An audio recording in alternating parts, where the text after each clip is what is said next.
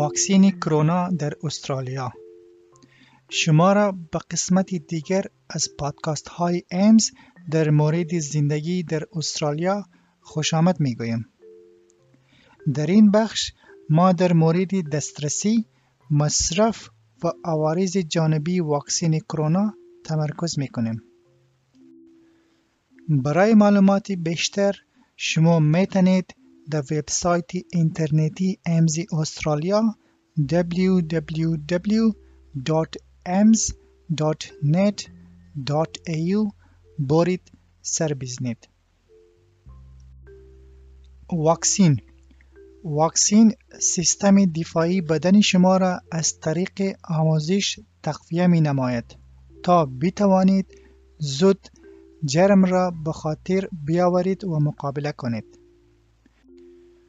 معمولاً واکسین به صورت تزریق پیچکاری و یا به شکل قطره از طریق دهان استعمال می شود. واکسین کرونا از طریق تزریق پیچکاری وارد بدن می شود. انجام دادن واکسین لازماً مانع مبتلا شدن شخص به مرض کرونا یا کووید 19 نمی شود. ولی انجام واکسین باعث می شود که در صورتی که شما به مرض کرونا مبتلا شوید، علائم و یا مرض شما شاید شدید نباشد. واکسینه شدن فرد باعث تقویت سیستم دفاعی بدن می گردد بدون اینکه کدام امراض ایجاد کند.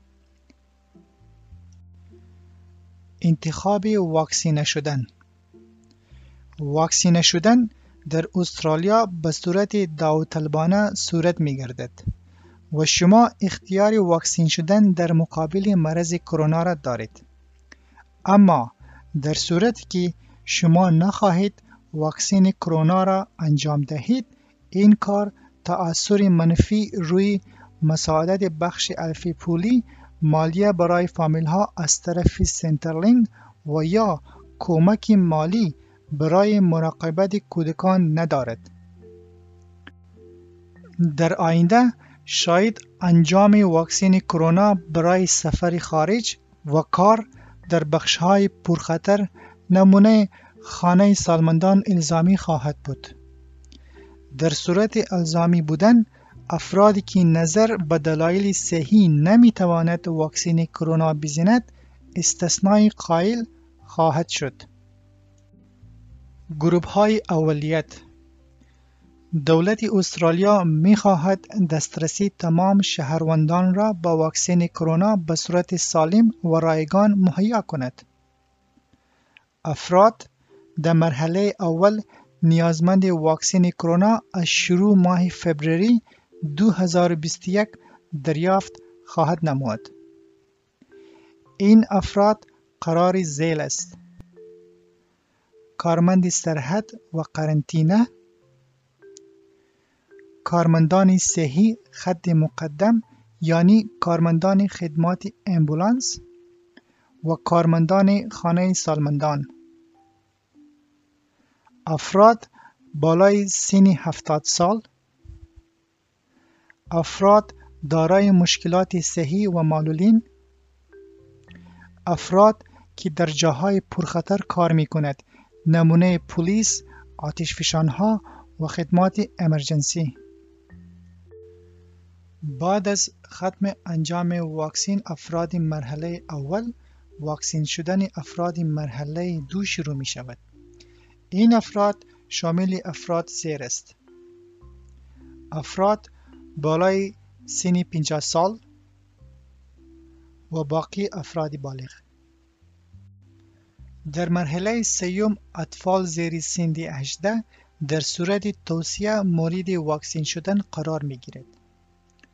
قابل ذکر است که لیست گروه‌های اولیت شاید قابل تغییر می باشد و بنا باید از همیشه با دکتر و یا کارمند صحی در این زمینه گفتگو کنید. شما اگر در لیست افراد دارای اولیت قرار دارید یا نه، اما همیشه مهم این است که شرایط و مقررات در مورد پروتکل های صحی در مورد ویروس کرونا را مراعات کنید. اگر شما در لیست افراد دارای اولیت قرار دارید، دولت اطلاعات لازم را در مورد واکسین شدن شما در اختیار شما قرار می دهد. مصرف پولی. واکسین کرونا برای تمام شهروندان استرالیا رایگان است. حتی اگر شما تبعی استرالیا و باشنده دائمی نباشید، باز هم مستحق دریافت رایگان واکسین کرونا هستید. دریافت واکسین. تا حالا 2 نمونه از واکسین ها در استرالیا مورد تایید قرار گرفته.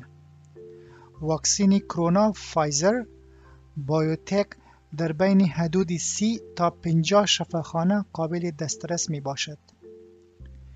تیم واکسین دولتی سیار به خانه های سالمندان و خانه های افراد دارای معلولیت رفته و واکسین انجام می دهد. واکسین استرازنیکا و سایر واکسین هایی که بعداً مورد تایید قرار گیرد در جاهای زیر قابل دسترسی خواهد بود. کلینیک های تنفسی با عمل عمومی، کلینیک دکترای فامیلی، کلینیک دولت ایالتی مخصوص واکسین، دواخانه. واکسین های تایید شده در استرالیا نیاز به 2 دوز واکسین دارد. دوز دوم واکسین فایزر باید بعد از 21 روز از تاریخ دوز اول انجام شود. در قسمت واکسین استرازنیکا این فاصله 12 هفته است. عوارض قابل پیش‌بینی جانبی. تمام دواها به شمول واکسین دارای فایده و سود می باشد.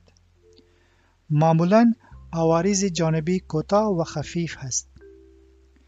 بعضی از نمونه عوارض موقتی جانبی واکسین کرونا شامل درد پیچکاری، تب و درد عضلات است. در صورت بروز یکی از موارد زیر باید دکتر، پرستار و یا مستقیما به شفاخانه مراجعه کنید.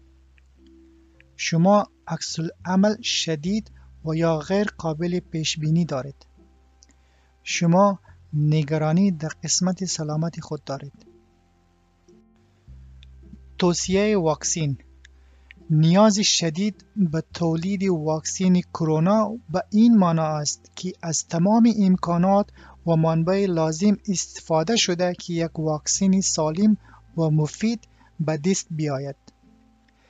در استرالیا قوانین سخت و محکم برای تایید واکسین وجود دارد. فقط واکسین های مورد تایید مقامات است که مورد استفاده قرار می گیرد. مقامات صحی به صورت دائم شرایط واکسین و عوارض جانبی آن را مورد بازبینی و نظارت قرار می دهد.